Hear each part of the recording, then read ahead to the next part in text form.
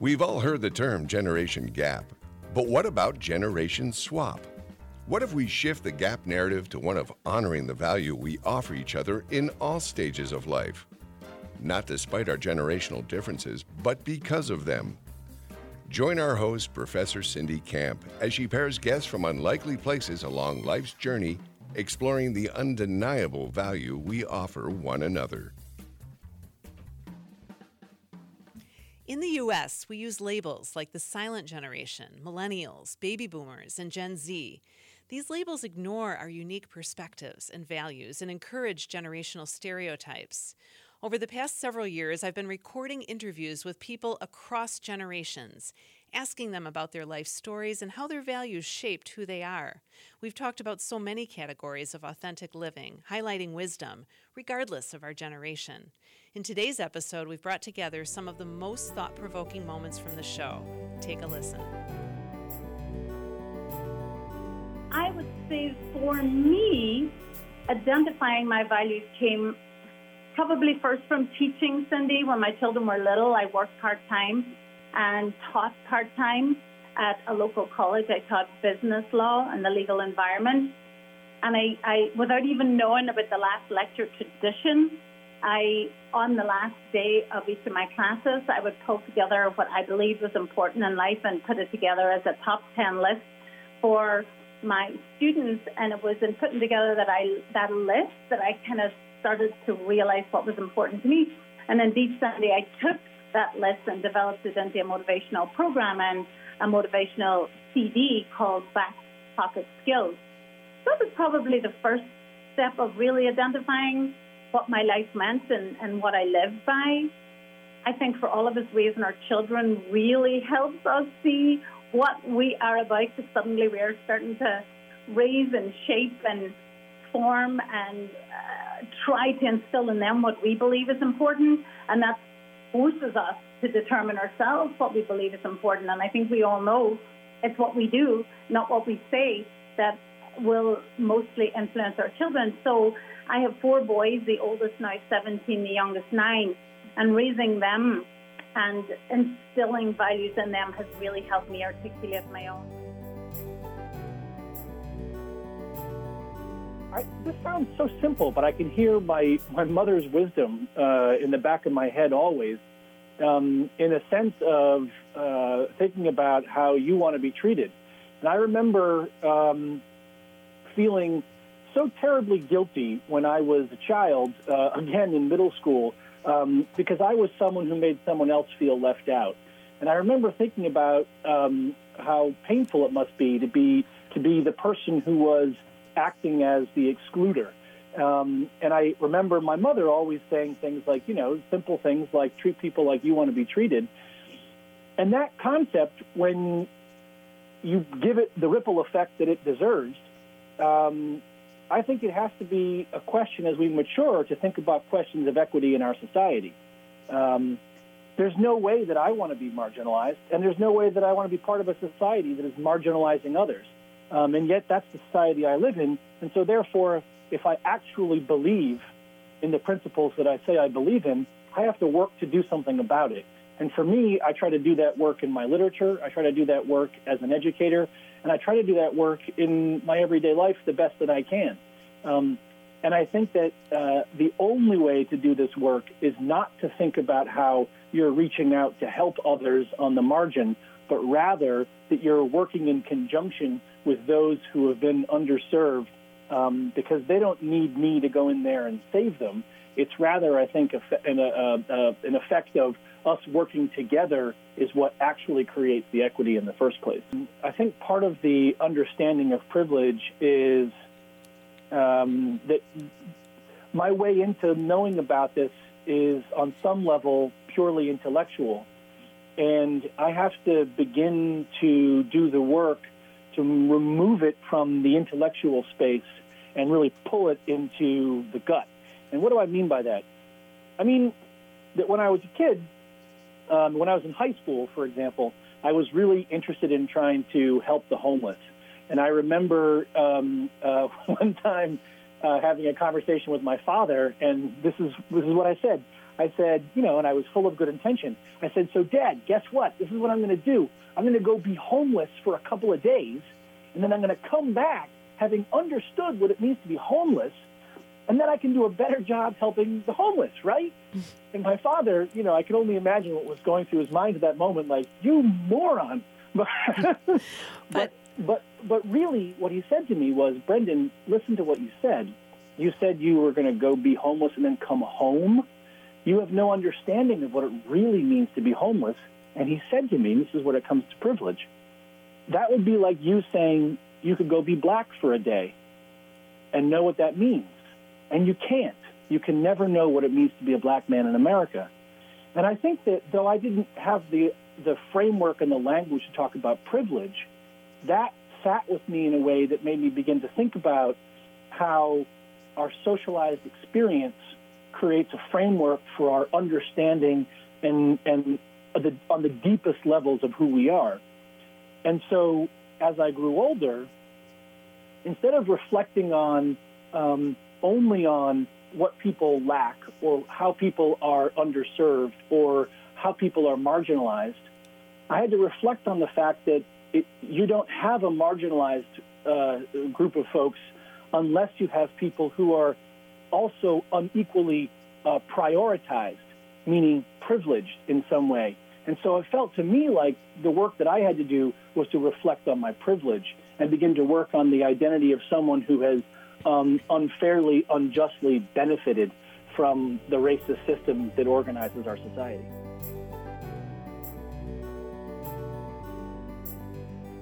One of the most important experiences for me in starting IFYC occurred in high school, and it was a moment of failure. One of my best friends in high school was a Jewish kid, and for a couple months during our third year in high school, a group of kids in a group of thugs in the school really started kind of going after him about his Jewish faith. And I watched him suffer, and I did nothing. And some years later, he brought those months up with me, that time in his life, and said that the worst part of it was watching me watch him suffer and stay silent. And when I shared that experience with my dad, his frustration and kind of disappointment was palpable when he said to me, you failed your friend, but you also failed your faith. And that was striking to me because my dad is not a ritualistic Muslim at all, but he's always been a highly principled and ethical person, and that has come from his connection to Islam and this notion that it is required of you that you stand up for people, especially those who are suffering, particularly when they're from a different background. And that was a moment that kind of shook me, and I thought to myself, I never want to be this person again. I never want to be somebody who stays silent in the face of suffering that I could do something about. What quality about yourself do you most cherish or value? Honesty, and that's a fault too. Well, I suppose it can be because, we have to be a little guarded sometimes with what we reveal. Yeah, I think I wear my emotions on my sleeve, as many people would agree with, and was certainly a quality of my father's that was found to be most endearing and most enduring. Honesty. What you see is what you get, and what I say and reveal is what I feel and say. And I don't know if any of that just made sense. Well, let me ask you, when you mentioned your father, I'm curious. You said that he was very honest, and that sometimes that's a quality that can both be a positive attribute, and sometimes not. As a father, I'm guessing that he was very inspirational for you, that he really pushed you, he motivated you. But were there times when his honesty was also hurtful? Very, very much so. He was very strict. But that strictness came from a commitment, right? If we didn't care about someone and we weren't committed to them, we wouldn't suffer their trespasses and we wouldn't be strict with them. I think my father's strictness and his honesty came from a place of commitment, and both to himself and his values, his core values, and his commitment to me and my brother, hoping to evoke our best selves and our core values. And the same goes now for me as a friend and a wife and a mother and a daughter and a sister and a doctor. I'm exceptionally honest. And I'm still learning. I have hardly achieved my greatest self or my best self. I'm still learning and a practitioner of life, as we all are. But I am nothing if I'm not true and honest. And I'm so grateful that people like me despite my honesty. Well, I'm thinking about something that I heard recently. Someone said to me, feedback is the breakfast of champions. And I love that because I think for a lot of us, feedback stings if it's really honest feedback, because let's face it, none of us does things perfectly and there's always room for improvement. But I think you have to have that mindset, the openness to hear someone's honest feedback. So maybe you grew up with a dad who really helped to make you see the value of feedback and honesty. But I'm sure you also had many moments when it was a little tough to hear it. Yeah, it was. It was. Understand this. The challenges that my parents faced as immigrants in the 70s were far different from the challenges that I'm facing because I speak English perfectly. I've been grounded in this system of education. And so I'm understood in ways that he never could be, right? His accent came in a way. His old world values came in the way. And so he struggled and had to fight for his place in ways that I haven't had to. Now, mind you, I'm challenged by my size.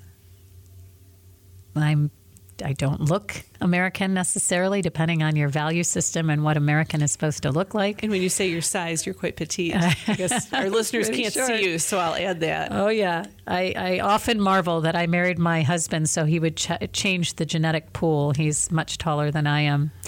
But yeah, I think that my dad might have been understood because of his accent and his immigrant values that forced him then to be careful, fearful, instructional, severe, persistent.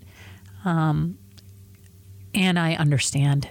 I might have begrudged him as a child growing up for his severities, but I so understand where that came from. That came from a place of love and necessity and requirement. And I know he's proud of me, and I know he's proud of my brother. I know he's proud of my husband and our children because he believed in us and loved us and nurtured us and fought for us. So yeah, I think with love comes severity sometimes, but it comes from a good place. I think truthfulness, just really being honest with other people, but most importantly, being honest with yourself, and just kind of knowing yourself. And I think that starts to happen at this stage of the game. Just really understanding who you are and being true to that. But also really hard work. I've just always been the person that if I start something, I want to finish it. And if I start something, I want it to be the best that it possibly can be.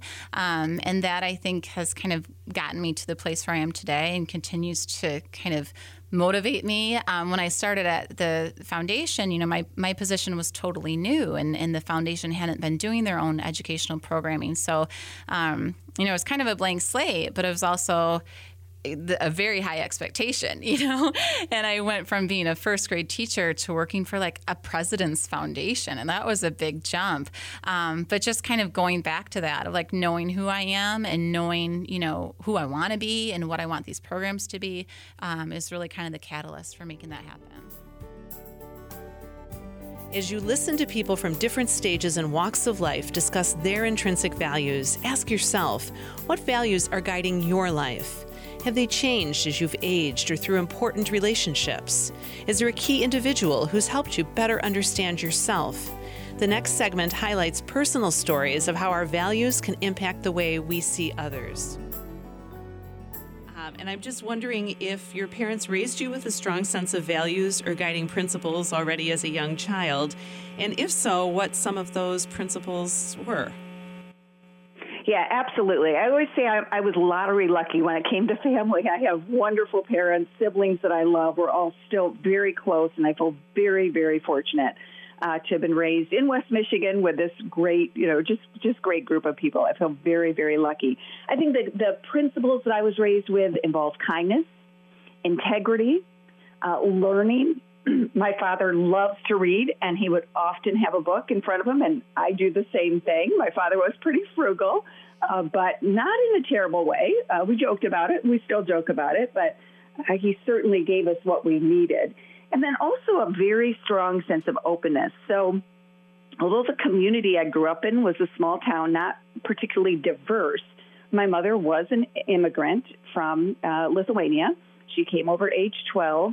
And my grandmother, who lived in Chicago, did not speak a lot of English. So I grew up with this appreciation and really a sense of pride for the other culture that helped make up my family. And so I've always been very open to people of other cultures and other backgrounds. My mother, I can recall a trip to New York. She came with me to New York to watch my daughter while I was doing some work there, and every single taxi cab we would get into, she would get into a conversation with the taxi driver. Where are you from? Many of them are immigrants.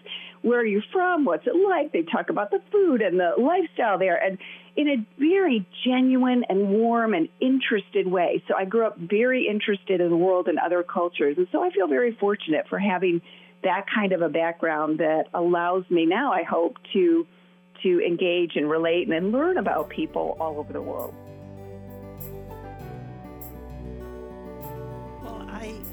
Grew up in a family business. My father and mother ran a gas station and a small grocery store, which ultimately became a larger grocery store.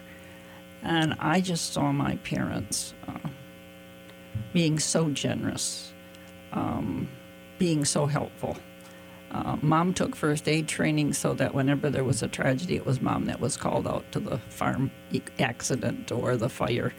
And frequently, if a young man from our community was in jail, it was my dad who would get permission to go and visit. And if the priest couldn't be present for a wake at night, it was Dad who led the funeral service a wake at night.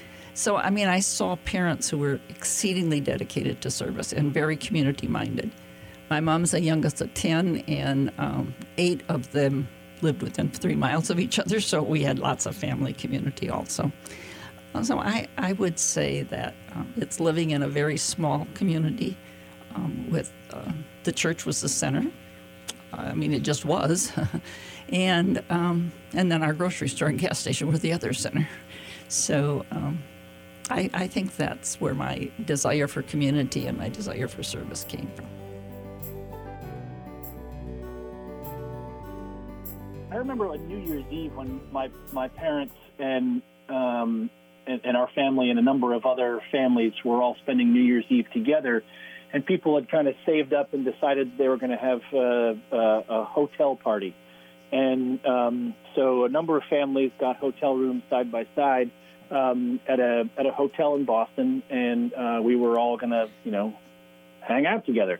The parents were partying in one room, and the kids of various ages were in another room, and the kids were going to watch the movie Die Hard, which with Bruce Willis, and I was excited. I was really excited to watch this movie. And my father came in and said, you can't watch this. This movie is too violent for you. And I want to put myself in maybe 4th grade. 9 years old. Maybe I was 10 years old, but. He said, this is too violent. You can't watch this movie. And all the other parents at the party were giving him a hard time, saying, oh, come on, it's New Year's. Like, what's the big deal? It's just, it's just a movie. And all the other kids were going to watch the movie. And so my dad pulled me out. And I had to play Nerf basketball on my own in the hallway for a while. And then my father came back out of the adult party and took me downstairs to the lobby. And I'll never forget sitting on a little couch in the lobby of the hotel with him as he explained to me, what's the point of having principles if you don't stick to them? And to see, and I was broken up about it, and I was so upset in the moment. But I still look back at that always with a sense of purpose, a sense of meaning, a sense of grounding. That if you do believe in something, you have to stick up for it and fight for it and stand by it. And I'll forever be grateful for my father for teaching me that lesson, because though it's so simple in the moment, we can, again, using the ripple effect, step out of that moment and begin to think about, well, if I really have problems with the racial injustice in our educational system, I can't just stand by and shrug my shoulders and say, well, it's out of my hands, or this is, I'll let it slide this time. No, I have to be somebody who can stand up in that room and say, why are there more than 75% of the people who are authors in the curriculum in our county white? Why aren't we doing a better job promoting voices of color in our curriculum?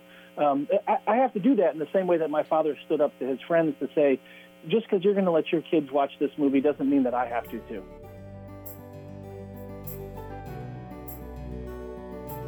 My father was the most influential person in my life. He was a great role model. So we looked up to him. He always talked to us about how important education is. He encouraged that and supported us in anything that we needed to pursue our dreams and, our aspirations. Plus, he also modeled it for us. So as a teacher, how he was so involved in how he taught and, like the research he did, all the books that he used to have. He used to have a big library at home, so we were exposed to a lot of books. Growing up, we also used to, since you mentioned Ghaffar Khan, he used to visit, since he was my father's uncle, he used to visit, and we used to look at this person who, even when he was older, was thinking of something outside of him, not just his selfish needs. He was concerned about people. He was traveling different parts of the country, even though he was not in the best of health. So it kind of exposed us to have compassion for others and think outside of you. So I think those two people are the most, as I look back, along with so many teachers, but those stand out to have mostly influenced me in my formative years. For me, the transformative moment happened in my middle 30s. I was well ensconced in the family business. Had taken over as president of Hartwell Mortgage Corporation in my father's semi-retirement, and accepted an assignment from the Grand Rapids Area Center for Ecumenism, GRACE, to evaluate 3 mission programs we were supporting with hunger relief monies in Haiti. And it was that experience. I can localize it to a particular instance during the week I was in Haiti, and it was holding a little girl in my arms at a clinic who was dying of hunger-related diseases, and I know that was a turning point in my life. I put theological language behind that, which may or may not be helpful in this interview, but for me it was a key turning point. I came back from that experience. Susan hadn't been there with me, and I think I literally scared hell out of Susan when I came home. Is that when you decided you were going back to school? It was. Wow. Well, it took a while. It took us a while. It took about 2 years. We had to wrestle with that. What is George being called to do here, and does that fit with what Susan sees as the direction in her life? And it was a real struggle for us. But it was out of that experience and that struggle that I ended up going back to school, to theological seminary.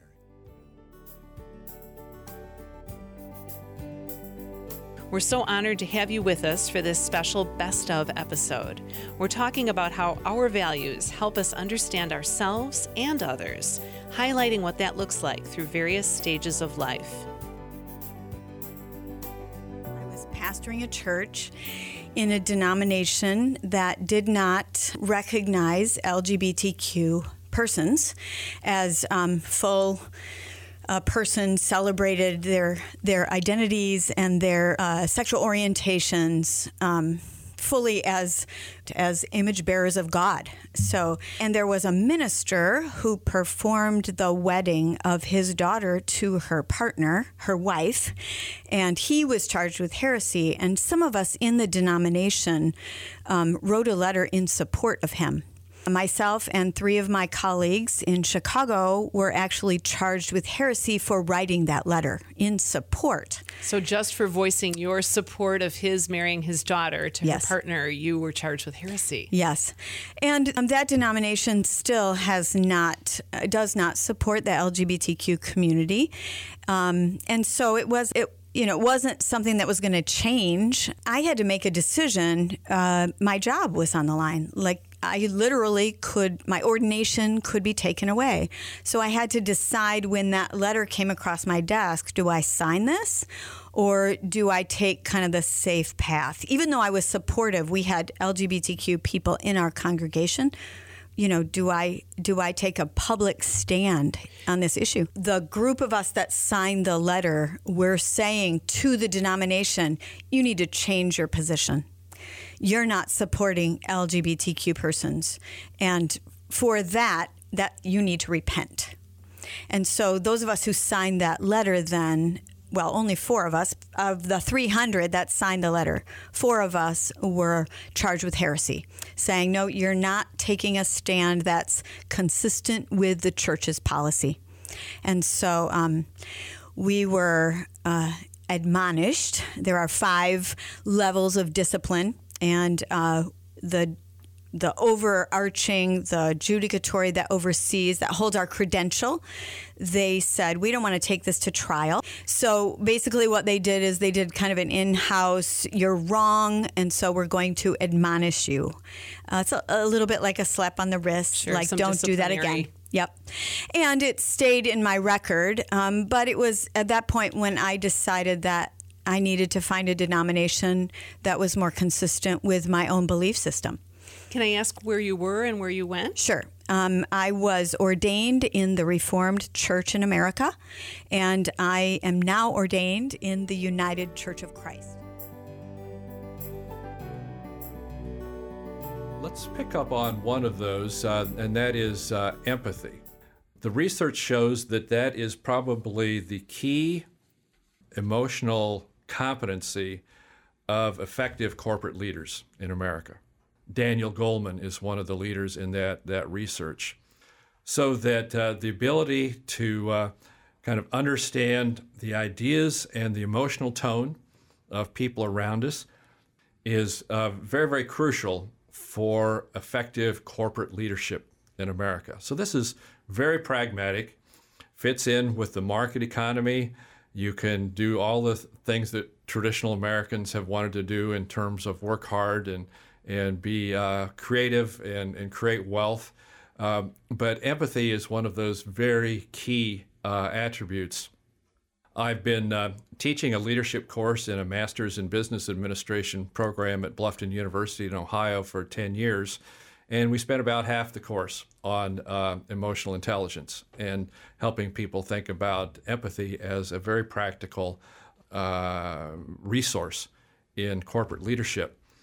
And then I was also earlier touching on the role of empathy in international affairs, of how some Americans have moved away from the reflex of fear to the reflex of empathy and curiosity.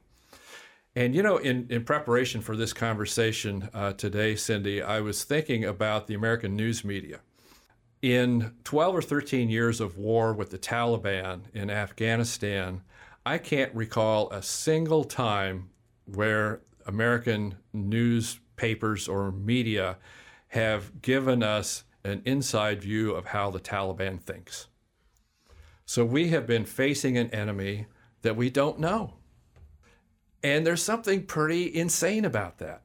So if more Americans or more media executives or more reporters had this resource of curiosity and empathy, maybe we could understand the mind and the agenda and the interests of the Taliban. And chances are, eventually, we will achieve a negotiated political settlement with the Taliban.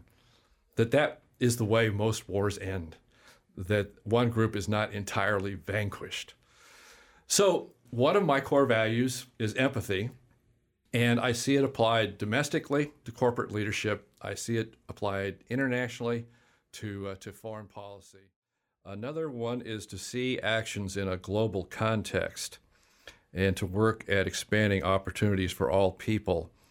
And that's more and more of a challenge with 7 billion people in the world. And with greater disparities all the time, that will be one of humanity's greatest challenges, I think, to think about our individual actions in that global context. Another value that has surfaced over the years for me is foresight, and that is to consider the long-term impact of decisions and actions. So often we're tied to simply the moment or the quarter or the annual report, but to think more long-term, I think, is very important for us these days. You're listening to Generation Swap, mentoring through all stages of life. You can find us wherever you get your podcasts. Be sure to subscribe to access new episodes hot off the press. Check out our new website at generationswap.com. Okay, friends, back to today's show. I've written a lot about justice. Have thought and written a lot about justice. That happened because my college, where I was teaching, Calvin, sent me to a conference in South Africa, Potchefstroom, medium-sized city, about an hour's drive, as I recall, from Johannesburg. And at this conference, it was not about apartheid. It was about education in the Protestant tradition, higher education in the Protestant tradition. There was a large contingent of Dutchmen. I think they were all men. Mm-hmm. Quite a few, well, a lot of Afrikaners. Quite a few so-called coloreds and blacks from South Africa, and a few of us from North America and Asia.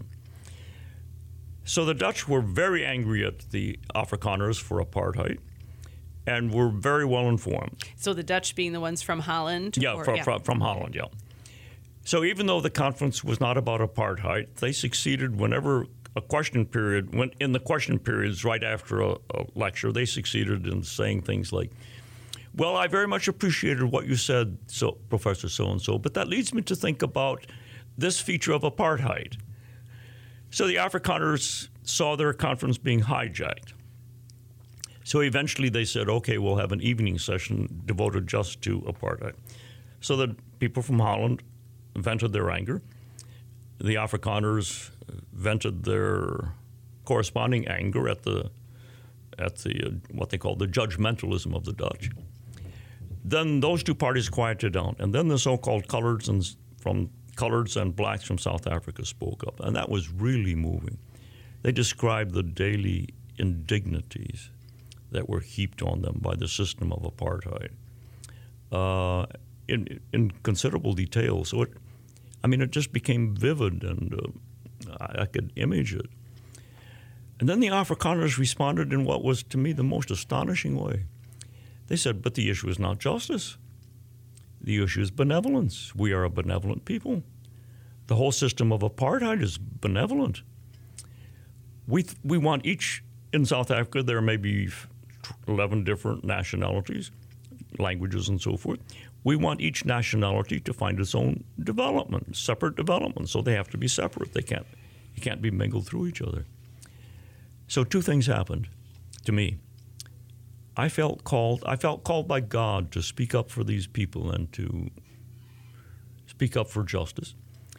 And I saw, as I'd never seen before, benevolence, self-perceived benevolence, being used as an instrument of oppression.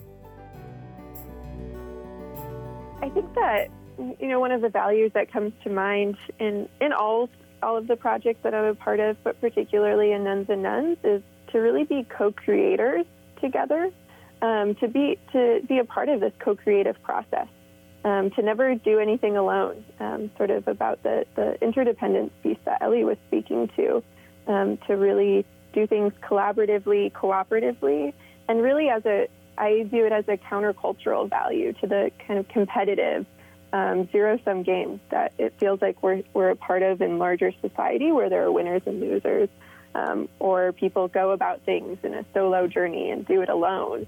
That I think the value I try to live into is to always be co-creating together, to bring in partners, and especially in just the creation of Nuns and Nuns, it would have never happened with just me.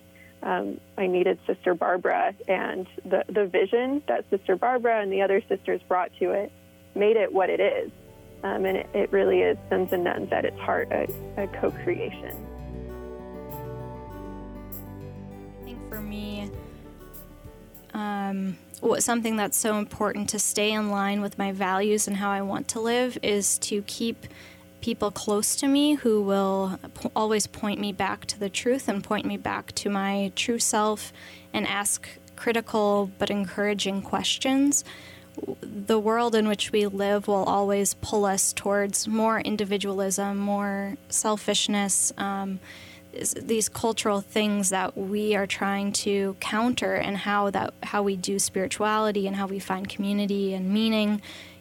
So to go against the grain requires support and to be in it together with one another. And so I think I'm just so grateful for the space that Nuns and Nuns has been to be that community for me, to allow me to go deeper in the ways that I want to, and to feel a sense of accompaniment that I'm not alone in the questions I'm asking, and in trying to live a different way, in a bit more of a beautiful way, in my opinion. And I think to always have those differing perspectives, to have input from sisters, to have input from fellow millennials from different faith traditions, just creates for a much more rich and holistic and ever-expanding worldview that is now invaluable to me. I try to live with an ethic of care. Believe strongly that love wins. Members of my family would accuse me of being Pollyannish, as we accused my mother of being, but I tend to really believe that stuff. It's not just words; it's reality, and I'm quite anti-institutional. I see an ethic of care being practiced by people on the grassroots level all over the place without institutional support. I tend to do a lot of reading in history.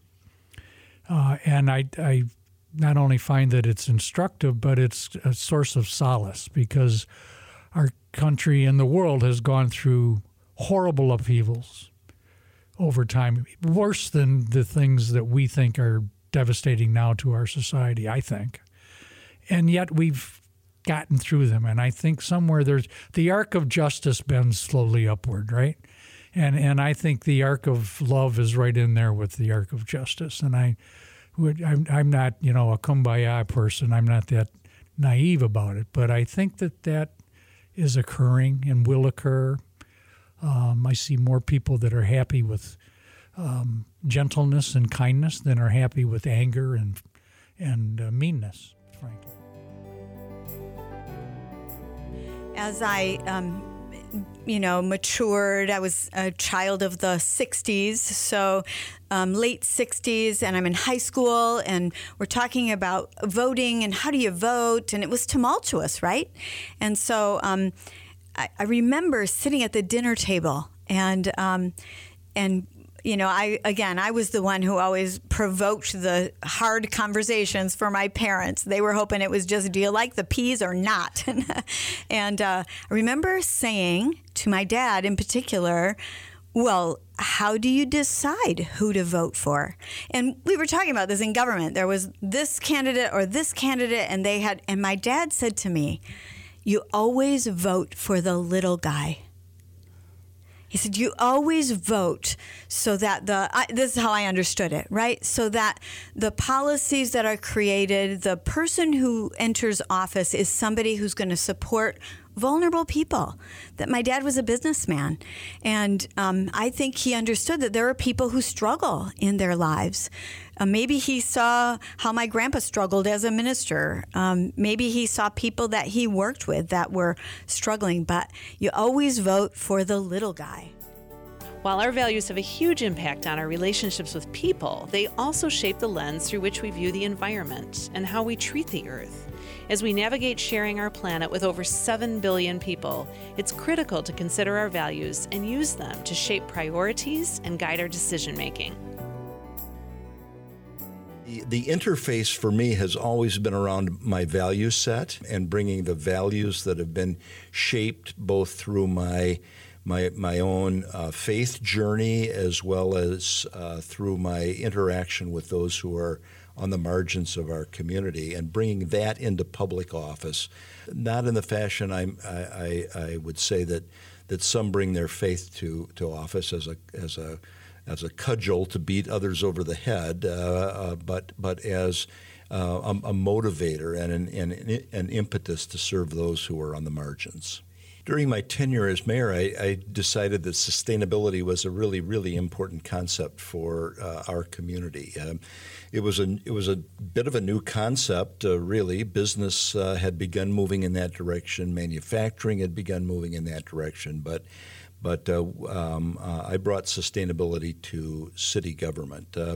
We early on realized we didn't know much about it, and so we surrounded ourselves with smart people. We created this community sustainability partnership with today over 200 members who are businesses, governmental units, nonprofit organizations that are part of this. The balance is, you've used exactly the right words, Cindy. The balance is the key here. It's not going overboard on any one. Environment to the detriment of business to the detriment of social well-being, but it's finding a balance between the three. It's the only way I'm convinced that we continue to survive as a species on this planet. I guess also reverence for the earth. My father was a woodworker. That was his essence. He did other things on occasion, but he was a woodworker. And I remember, and he would collect different species of wood to be used in making a table or whatever. And I well remember an occasion in which he was rubbing his hand over a piece of walnut or whatever and saying, "Nick, this is going to make something really beautiful." So I think the word I want is reverence. There was for him reverence in wood, things you shouldn't do to wood. A good wood like walnut, you don't paint it. That, for him, that was just painful. Destroying that beautiful grain, right? You have to enjoy the beautiful grain. Let it come out. Bring it out. Allow it to become what it wants to become. And my uncle Chuck, for whom I worked, he loved the earth. He loved horses. He didn't love pigs and hated chickens. But horses were his. But he loved horses. Really loved horses, yeah. And loved the farm that he bought had been sort of run down. Loved bringing the buildings and the land back to productivity. There's a woods, maybe 20 feet wide and 300 feet long on the south side. It was hard-packed clay. So I built it up over the years by leaf mulch and so forth and planted native Michigan flowers. So in 6 weeks, I will see bluebells blooming, scilla, trillium, quite a bit of trillium, jack in the pulpits, helleborus, squirrel corn, Dutchman's breeches, geraniums, spring beauty, and more such. all of those, the Helleborus is different. All of those are typically called ephemerals because they're very, the blooming period is very short, maybe 2-3 weeks. But that's what I'll see. We also own a patch of land, of woods, basically 80 acres, 30 miles south of Grand Rapids.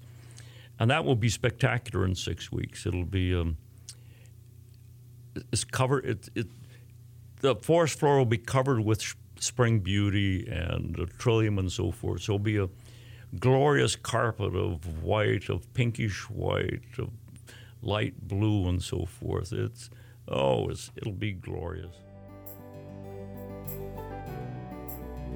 The environment is what kind of drives me. The Mother Earth, as we like to call it, and the fact that we are damaging our Earth, and we're putting pipelines through sacred burial grounds at Standing Rock, out at the Sioux Reservation. We are putting pipelines underneath the Mackinac Bridge. Native people have always been stewards of the environment and very concerned about that. Being quiet. And honestly, I mean, just, reflecting for this assignment of being on the radio and being directly asked, how have your values influenced you? Tell me about a story from your childhood. I mean, I don't think anyone's ever asked me that before. And so I think just starting that conversation with yourself, with your friends, you can talk about what you watched on Netflix, or you could say, so what do I value? I asked my coworker this morning, and she goes, I don't know, nothing. I said, I'm sure you do. It's just we don't think about it. We don't take the time to reflect. Yeah, that's a so great important. Observation, Bridget. I think some of these things are certainly there in us, Mm-hmm. but we don't think very explicitly about them most of the time. Mm-hmm.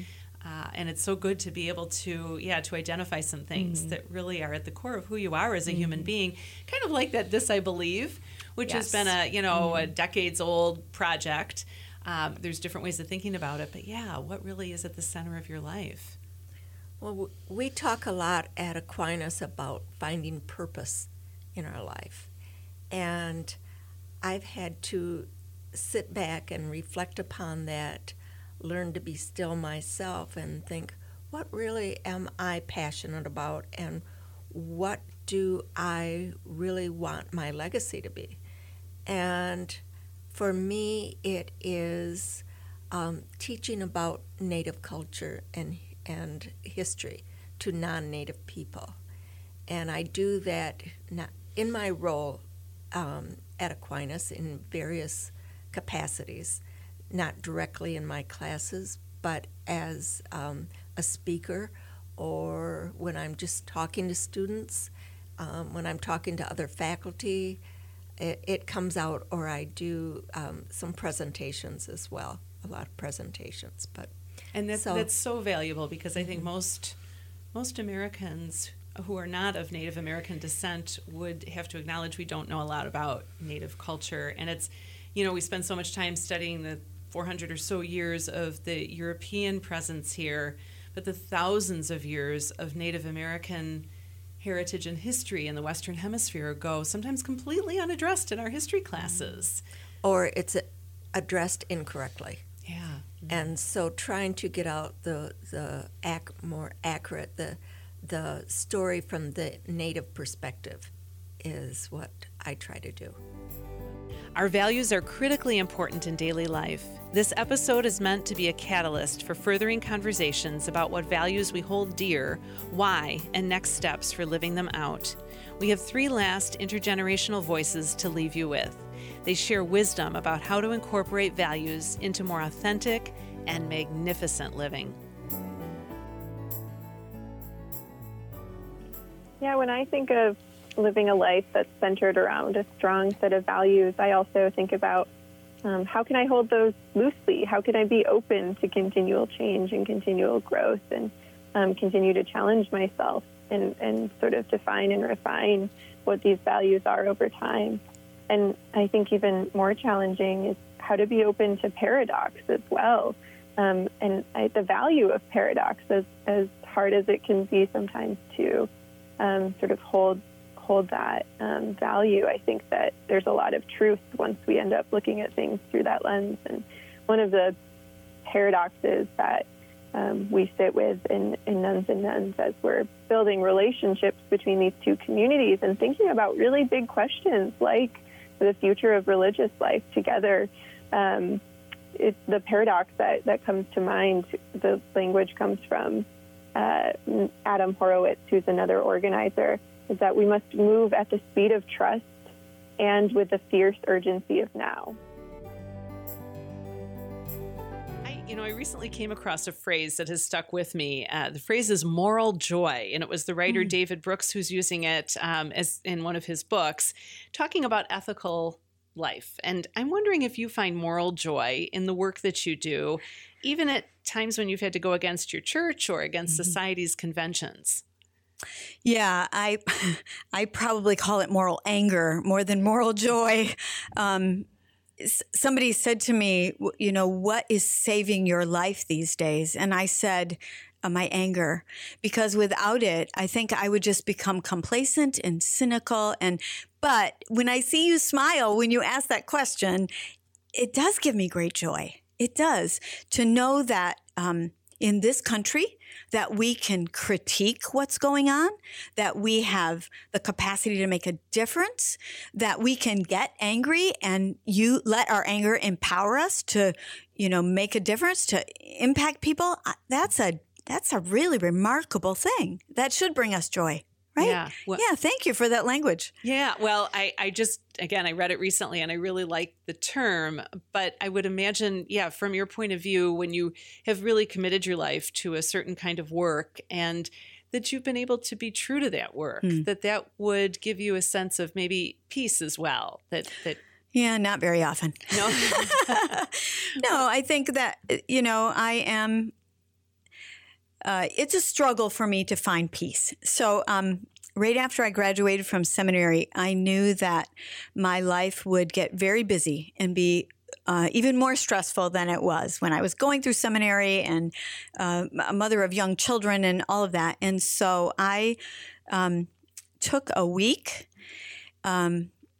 of silence. I studied with a Buddhist monk for a week and really learned to slow down, to pay attention to this moment, to learn how to let deep breaths be calming, to find the kind of ground of my being. And that's been a source of peace for me. When I get anxious that I'm not doing enough or not making a difference or that thing isn't going to change or I need to do something else, I can slow down, take a deep breath, find a sense of peace, and feel like God loves me just the way I am. Doesn't matter what I do or don't do. Yes, Sunday, I would have to say the most prevailing value is my theory of lights and shadows. There's probably not a day that I don't say that to someone in my office or someone, one of my children, that every experience in life has both lights and shadows within it. And I've lived by it all my life, even in the days when I wouldn't have been able to recognize it or articulate it. So as one of 12 children, we didn't have that feeling of being special. There was very little money or resources. Everything had to be shared down to the thinnest part. But it taught me independence, to reach out, to give me a hunger. I would never, I don't believe, have reached as far as life as I have if I hadn't come from that background, if I would have had a trust fund. And those 11 siblings are now part of my brightest light. We talked earlier about the lost loves and the broken relationships. I didn't meet my husband until my mid-30s. I've lain in the dark room, curled up like a fetus as just another love came to an end. But that helped me grow strong and emotionally independent. And I would not be the strong, powerful wife and mother I am today if I had just, met that knight in shining armor when I was 24 or 25. And we talked about law school and waitressing through the night and struggling to stay afloat. That was the shadow, was that tiredness and not feeling entitled at the beginning.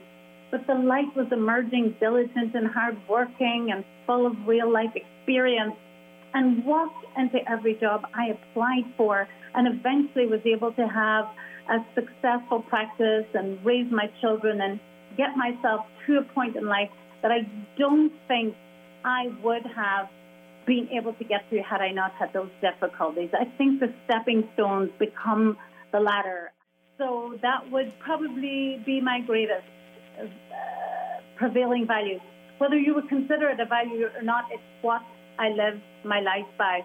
And the comfort of the philosophy, Cindy, is that no matter what is going wrong, I know the light will be there when I am ready to see it. Even those who have walked through fire. And if I maybe had one last word as a value for young people to live their life by, it would be that a good conscience, a clear conscience is a soft pillow.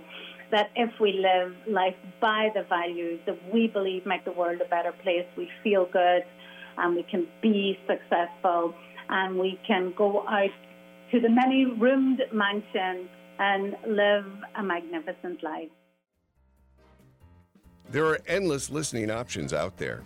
Thank you for tuning into our unique podcasting space. It would mean so much if you would subscribe, rate, and review Generation Swap.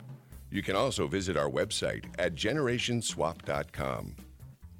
Our show is produced by Sean O'Milia.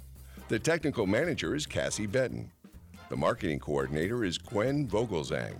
And our host is Cindy Camp. We're looking forward to swapping intergenerational stories with you again next week.